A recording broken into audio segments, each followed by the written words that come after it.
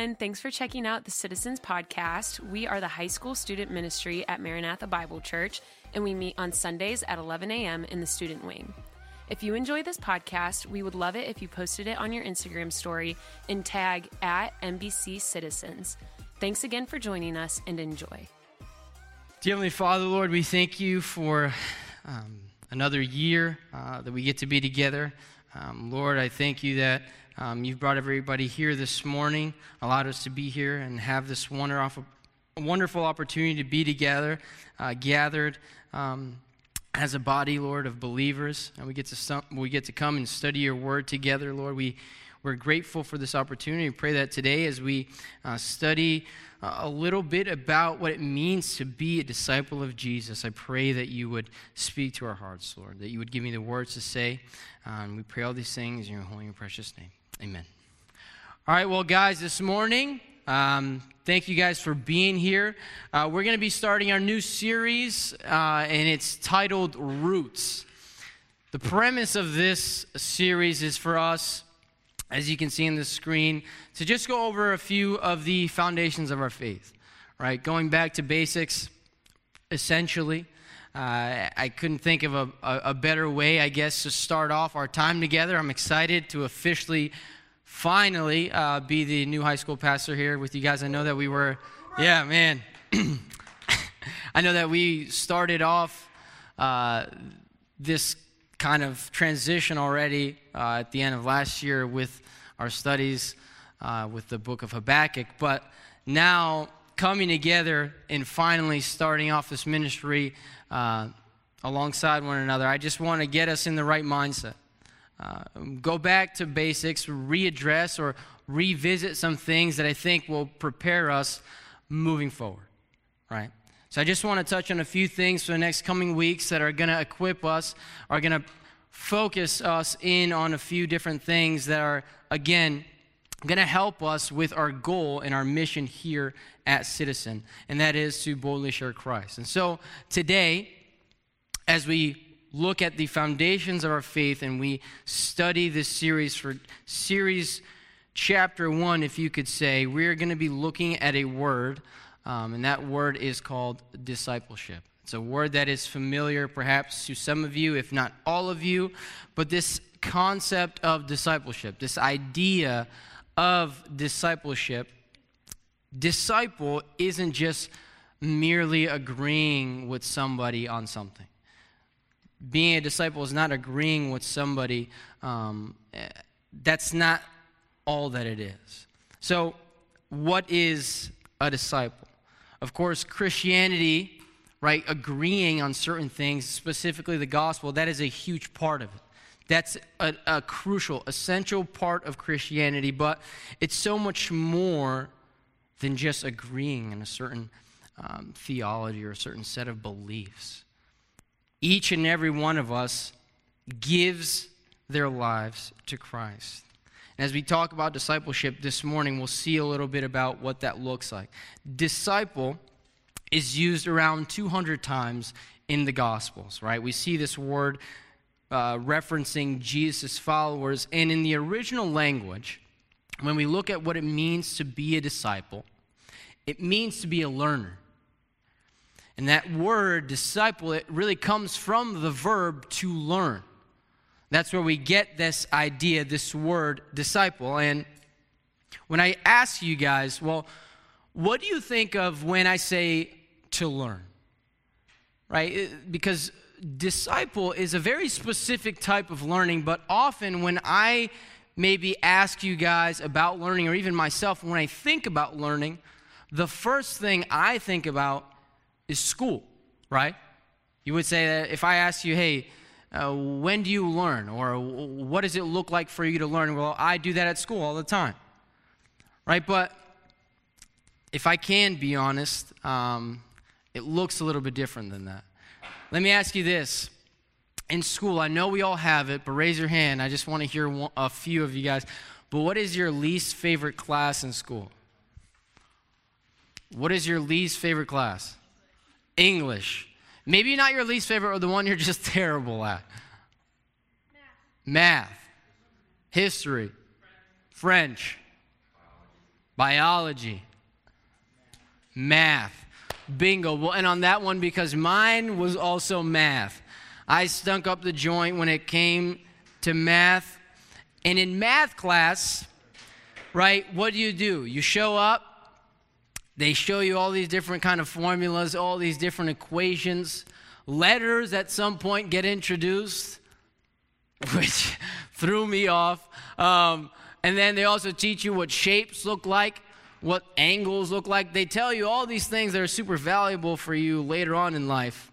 But me in math class, I would show up, I would take notes, right? I would listen, and I would do everything that I had to do, right? The practice sheets they hand out, they typically go over certain problems, the problem of the day, equations that you're going to be looking at, formulas, and you got to fill out a practice sheet that pretty much goes over that same thing 100 different ways, and so you fill it out. I did that to the best of my ability, and I didn't enjoy it, but I did it because I had to do it.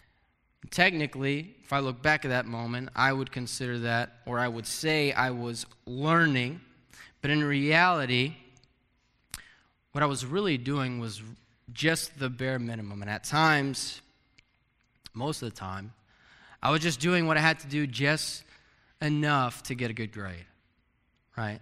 If I'm being honest, I didn't really even care about getting good grades. I only did it because I knew if I didn't get good grades, I knew what my mom's reaction would be. And so I did the best that I could to stay out of trouble. And some of you Latinos, if there are any Latinos out there, you know what I'm talking about. But I wouldn't recommend that to anybody. I wouldn't recommend that approach to learning to anybody. But today, because of that, if you asked me anything about those classes, if you ask me what is this equal, what is this plus this, or what is the square root of this, or whatever, I mean, if I don't have a calculator, even if I have a calculator, I probably couldn't tell you, but all that stuff that I apparently learned, none of that is any information that I retain. Thankfully, I don't have the expectation, right, to remember all that stuff. But it wasn't just like math class. I mean, I was terrible at math class, but I kind of incorporated that strategy in most of my classes, right? I would show up, I kind of knew what I had to do, and you guys at this point, for the most part, have been in school long enough to know what you have to do, the certain expectations that you have. Almost like in a routine, you just show up to school and you go through the motions almost. And you're so used to just listening, writing down, or following, taking notes, but are we really learning, right? Are we sitting down and taking all of this in, putting this information in our heads to really retain it, or just to get a grade, or just to get by to a certain point? If you think about it, that's one kind of learning. That's not the kind of learning that we just mentioned here when we talk about what it means to be a disciple. When we talk about this kind of learning, we see something else in reference to discipleship. Because the Bible, it speaks of disciple learning, and it is talking about something that was very common in the Jewish culture. Something that you would see quite often. A rabbi, a teacher, he was often well known, would have been somebody that had several students following him. People that came with him, came alongside him, and they were considered his disciples. And this teacher, obviously, he required certain things from them, had qualifications, obligations for his students. They had obligations to each other, and regularly, what happens is when people read the Bible, they see Jesus had disciples, right? They read about the 12, how Jesus chose people to follow him, and how they called him rabbi, and they think that that is a specific case of Jesus, right? Oh, Jesus is this incredible man. Of course he had people that followed him. He was a leader, he was a rabbi, a teacher, and they got to learn firsthand from them. They assume, potentially, you may have done so, that this was strictly just the case for Jesus, but not so. This wasn't unique to Jesus. Instead, several different rabbis, many teachers in that culture, they had disciples. Discipleship with Jesus, however, was more than just learning ideas. Discipleship with Jesus, when we talk about learning, it was also about impacting the life. When his disciples followed him, right, they weren't just learning, they weren't just sitting there taking notes that Jesus had for them. But when his disciples followed him, along with his teaching, as he taught them, they also got to be a part of it. They got to see not just him teaching the crowds and listening to everything that he was saying, but they also got to walk with him and live with Jesus. They were learning by hearing, but also living and witnessing what Jesus was doing. So when Jesus, he teaches about, and we read this in Scripture, when he teaches about prayer, they weren't just hearing him talk about prayer, but they witnessed. They saw him actually practice those things. Jesus wasn't just saying, and they went their way, and Jesus went their way, and then they came back and Jesus taught them something else. But no, Jesus was teaching the people about prayer, and they followed him. And they watched as Jesus implemented everything that he was teaching them in his own life. See, Jesus wasn't teaching the people to do something that he himself was not doing. So as he taught on prayer, they saw him pray to his Father. And as he preached on forgiveness, forgiving and loving your enemies, they saw him love those who despised him. When he instructed people and he instructed them to trust God, to lean on him, when he taught on trusting God, they also saw as he himself trusted God, and he placed his trust in his heavenly Father. There's so many other examples of this, but the point is, learning, this specific learning goes beyond the information we put in our heads, but it is also seeing it impact our lives.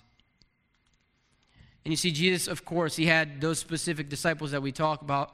You know, the 12 are pretty infamous, and we know them as the close inner circle of Jesus, but we also know that Jesus had many disciples. Many people followed him. And we'll even read about today how the large crowds followed him. We know that once he rose from the dead, before ascending into heaven, there were hundreds. There was 120 people there witnessing that take place. There were a large number of people that followed Jesus. And that means that we're also invited to be a disciple of Jesus. But what does that mean? What does it look like to be a disciple of Jesus? It doesn't just mean that we go to church. It doesn't just mean that we show up here and we consider ourselves to be disciples. We can come to church and not be disciples of Jesus. Believing that he died and that he rose again, that he lives today, that's a start. But discipleship, it calls for allegiance and sacrifice. So ultimately then, what is discipleship? What does it mean to be a disciple of Jesus today? My hope is to look at the book of Luke, to look at this text, and maybe get a better grasp on what it means to be a disciple of Jesus. What does discipleship look like in our lives? So if you would, you turn with me to Luke 14 as we look at the Gospel of Luke. The Gospel of Luke, throughout this book, you'll see him really focus in on the importance of walking by faith and not in unbelief. And the context of this chapter, specifically Luke 14, is Jesus has left his ministry in Galilee. He is now on his way with a large crowd following him to Jerusalem, a place in which he will be crucified. He knows what lies ahead. He knows what's coming. He knows he's going to be rejected by his own people. And he knows what that means for the people that identify themselves with him. He knows that those that identify themselves with Jesus will face adversity, that they run the risk, that they're at danger to some extent. And he understands this, and he knows them. And so with this understanding, as they are on their way to Jerusalem, this is what he says. As he defines discipleship and what it entails. In verse 25, we see that it says, "Now great crowds accompanied him. And he turned and said to them, 'If anyone comes to me and does not hate his own father and mother and his wife and children and brothers and sisters, yes, even his own life, cannot be my disciple.'" Now, it's a pretty startling statement from Jesus. You would assume, and I think it's fairly certain, that a lot of eyebrows were probably raised at this point. Interestingly enough, this is probably something that pushed people away. But he makes it clear that not everyone who claims to be a disciple really is. You know, you and I can't do that. You and I couldn't do that. We can't claim to know somebody's spiritual condition for sure. Of course, we can look at somebody's fruits, or maybe the lack thereof, but we can't make a statement like that. We can't claim that. But as the master himself, as a rabbi, as the one who is the leader of these disciples, the one who they are following, he can make that claim. He can speak on this matter. And as a rabbi, again, we know that he himself has the authority to list the qualifications of his disciples, of who can be his disciples, who can claim to be his disciple.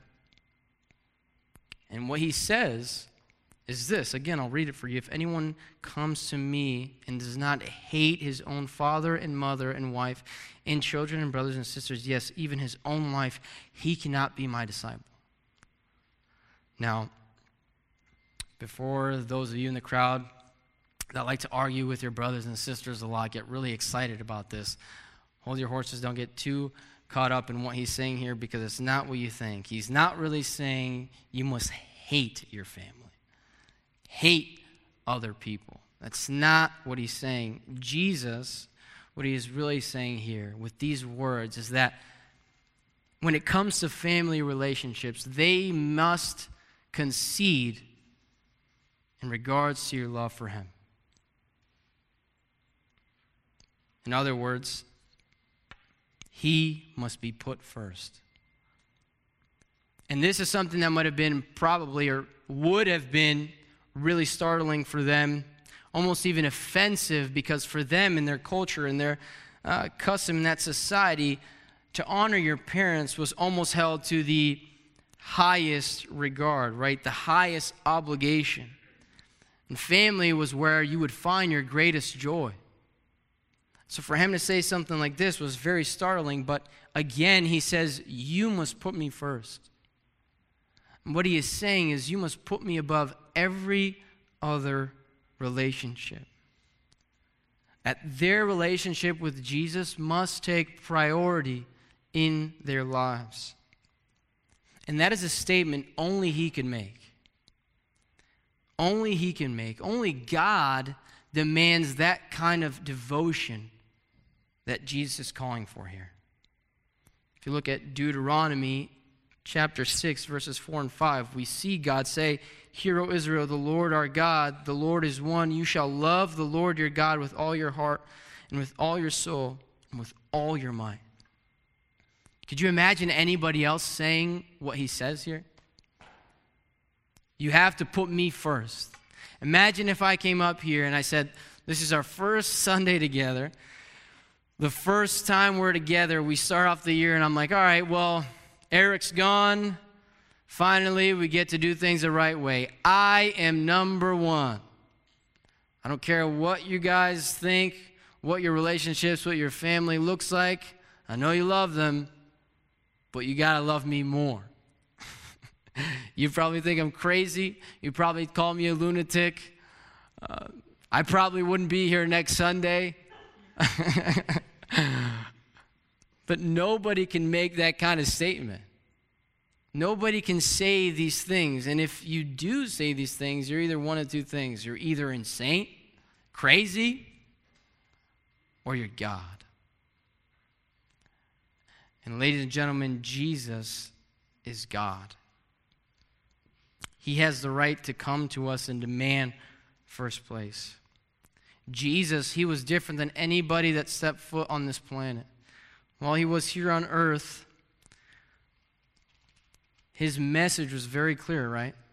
It was love, not hate. So we know that when we read this, it can't be that we must sincerely hate our family. Again, it's not what he's saying. So when we read this verse, he's not saying that we're supposed to hate our parents or our siblings, but rather it is desiring something less than something else. Again, in essence, he is saying that we are supposed to place a greater significance and priority in our relationship with Jesus. We are to put God first. And in Jesus' time, in that context, in Jesus' day, and even in cultures today,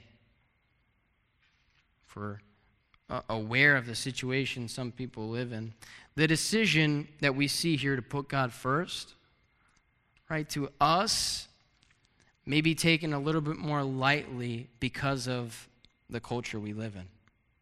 Because of the world we live in, the luxuries that we have, typically, our relationship with God, right, it has a positive effect on our relationship with our families, right?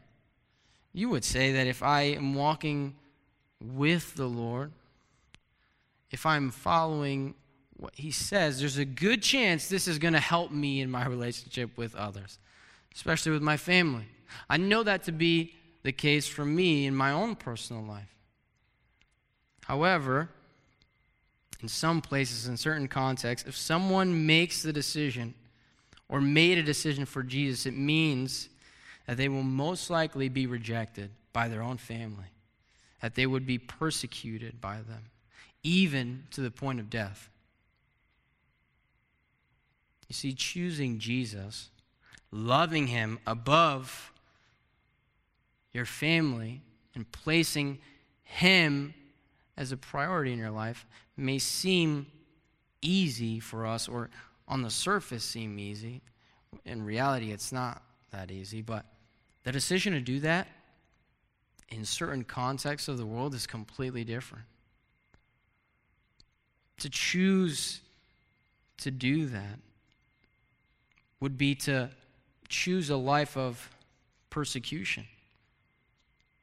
Some of us may be here this morning pretty tired, sleepy, maybe not even wanting to be here. Maybe some of you are here this morning because your parents dragged you along and you didn't have a choice, right? Your parents made you come and you're here because you have to be here, but you're not really interested and it doesn't really matter to you.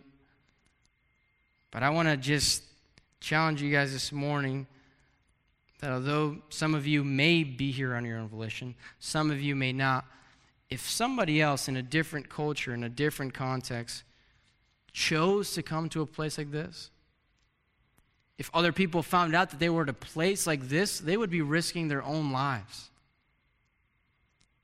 We have the luxury of coming to a place like this to express our faith freely,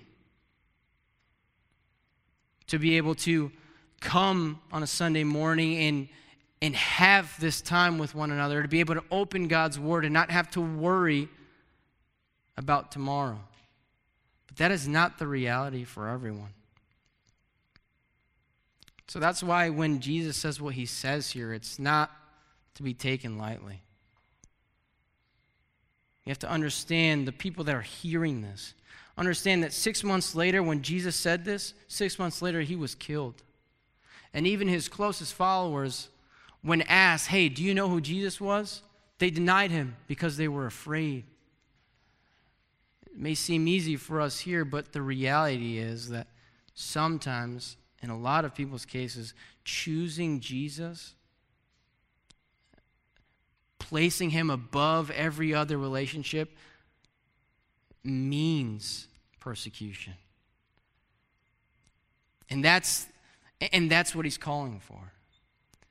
He's unapologetically asking, hey, you have to put me first. You have to put me above everybody else, every other relationship, despite what others may think, despite the persecution that may come, the disapproval of your family. If you fear that more than your love for me, you cannot be my disciple. Again, it's easy for us to say that in this kind of culture, but imagine just for a moment you were in that time, or if you were in a culture where it's not accepted like it is here in the States. Would you make the same decision? Would you be here this morning? He doesn't end there. He's not just saying this, that you must love me more than every other relationship, but he also follows that up in verse 27 with this. He says, whoever does not bear his own cross and come after me cannot be my disciple. And again, unfortunately, I think this is something that has maybe lost its significance due to the world that we live in and the luxuries that we have today. Thankfully, by the grace of God, we don't see people being crucified anymore. We don't just see people in the streets walking and carrying these crosses and have to witness a crucifixion. But aside from the examples that we see in movies, perhaps, and even in the accounts of Jesus' own crucifixion in the Bible, imagine the people who would have heard this at this time. Again, for us reading this, bear your own cross, it just seems like, okay, yeah, I get it. I have to sacrifice. I have to put Jesus first. I have to put my own will and myself aside. It's self-denial, right? We kind of equate it to self-denial, putting him in first place as we just saw. But for the people here, when they thought about crucifixion, it was so much more than self-denial. Crucifixion for them meant humiliation. It meant sacrificial death. They knew exactly what it was to pick up a cross. They knew the horrors of what it meant to pick up a cross. Let me try to explain this to you a little bit. At that time, if you were carrying a cross, it meant you were going to die on that cross. If you picked up a cross, there was no other reason for you to pick it up other than to take it to where you would die. I think about this summer, right? I was in the DR. I know some of you were in the Dominican with myself. And one day specifically, we were sitting at a beach, and everybody, for the most part, was in the water, except for one brave soul, Benny.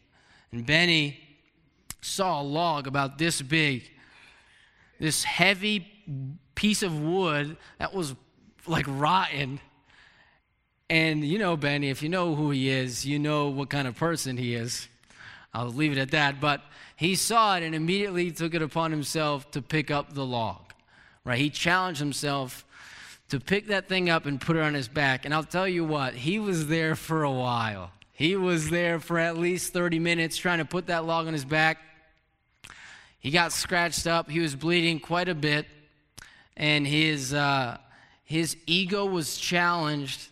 However, at the end of the day, he got it, right? He ended up squatting that log on his back, and he was on the top of the world when he did it. But listen, the point is this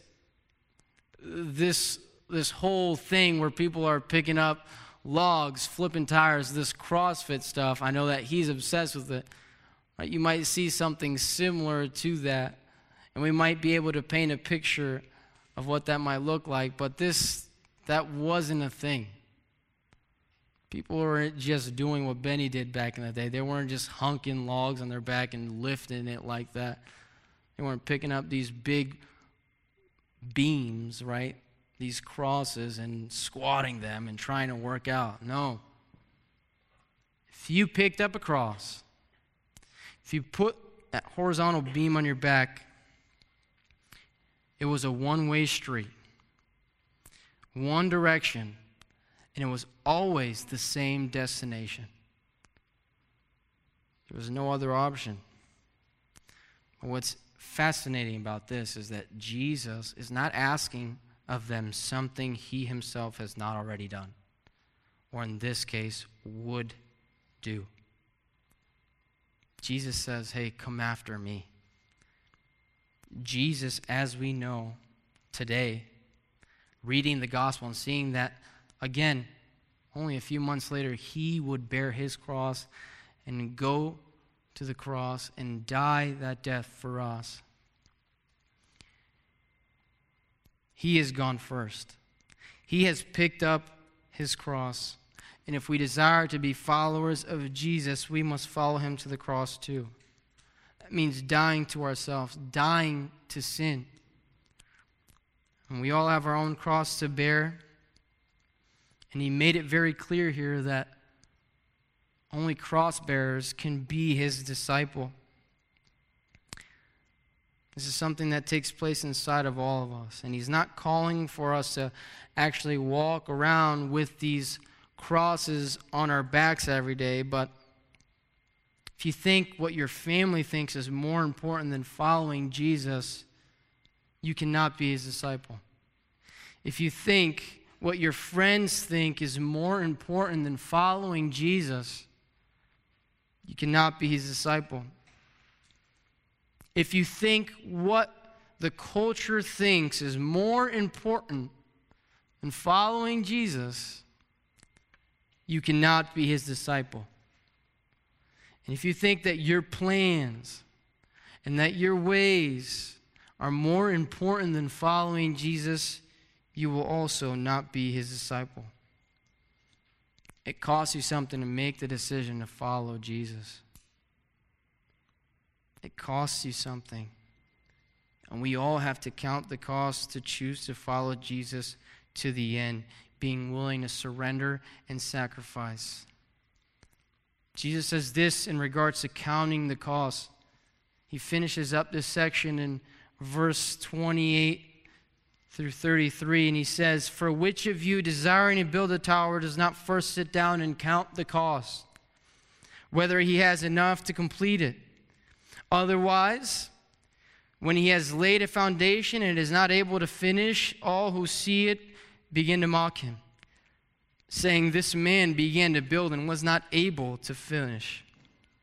For what king going out to encounter another king in war will not sit down first and deliberate whether he is able with 10,000 to meet him who comes against him with 20,000? And if not while the other is yet a great way off, he sends a delegation and asks terms of peace. So therefore, any one of you who does not renounce all that he has cannot be my disciple." Before kind of stepping into this position as pastor here at Maranatha, I had studied a little bit of business in college, and I'd work in that area as well. I had a career in business marketing to some extent, and so I'm a little bit, I guess, I wouldn't say I'm well versed in it, but I have some knowledge on the matter. But I know that in business, and I've studied this, and I've seen this, but in business, there's something called the cost-benefit analysis, right? And what this means is you do a study on examining the costs of a certain project, and you match it against the benefits of that project, right? So you compare pretty much the costs and the benefits, right? In its simplest term, that's what you do when you're doing this analysis. Now, what happens is if the cost is greater than the benefits, you probably wouldn't go through with it. But if the benefits outweigh the cost of this project, you're probably going to see it out. Now, what Jesus is saying here, more or less, is after having laid down the requirements for what it means to be a disciple, right? To be willing to put him above every other relationship, to put him first, and to be cross bearers. He's listed the requirements for us. He then says, as he told to the crowd there, we have to consider the cost of being a disciple. He says here, I've laid it out for you. This is what it means to be a disciple. I want you to think about the cost for your own life. What does it mean for you to be a disciple? You know what it takes. Are you willing to follow me? Count the cost. And he uses here illustrations, right? He uses here examples for us, as we saw. He emphasizes that a builder does not begin until he knows that he has the adequate resources to do so. And we look at, for example, a illustration like that, and we think it's pretty straightforward. We look at an illustration, we're like, yeah, for sure, right? That makes sense. It's Jesus saying, hey, we have to count the cost. And so in order to get this teaching across, he's just using an application that would make sense at that time and even today. But I would say, and I want you guys to know, it's so much more than that as well. Jesus doesn't just say this by chance. Jesus, as he is speaking and he is painting this image to people, this is very significant and powerful to Jesus' hearers at that time. If we look through historical accounts, and again, we know that Jesus lived to be around 33, right? We know that this was 6 months before his crucifixion. If we look a little bit further back, a few years before this was happening, just a few years earlier in AD 27, a poorly constructed amphitheater collapsed during a gladiatorial event.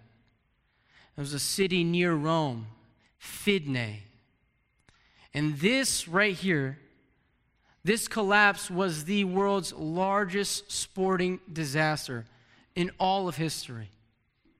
50,000 people were either killed or injured.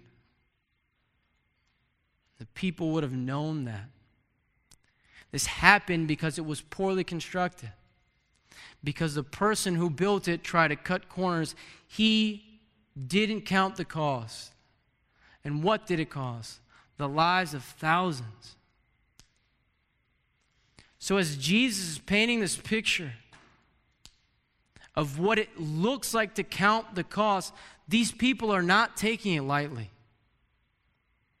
They have a very clear example of what it looks like when we don't count the cost.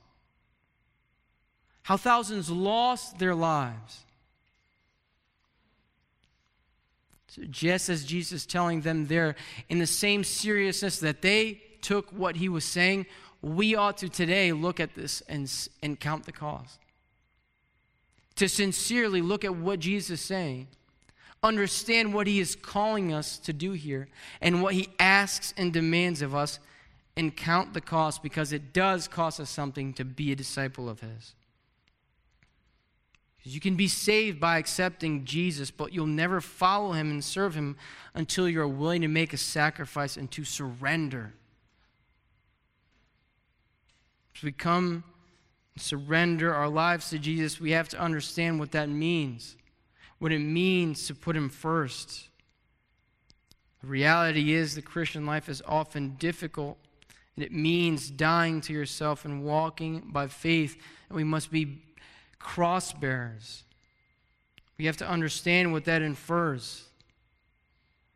Our mission as a youth group here, Maranatha, is to boldly share Christ. It's on the wall. It's something that is constantly repeated, to boldly share Christ. And I think one of the biggest hurdles for us to cross, one of the reasons why we may struggle in doing that, is because It's difficult for us to pick up our cross knowing the implications of what that means.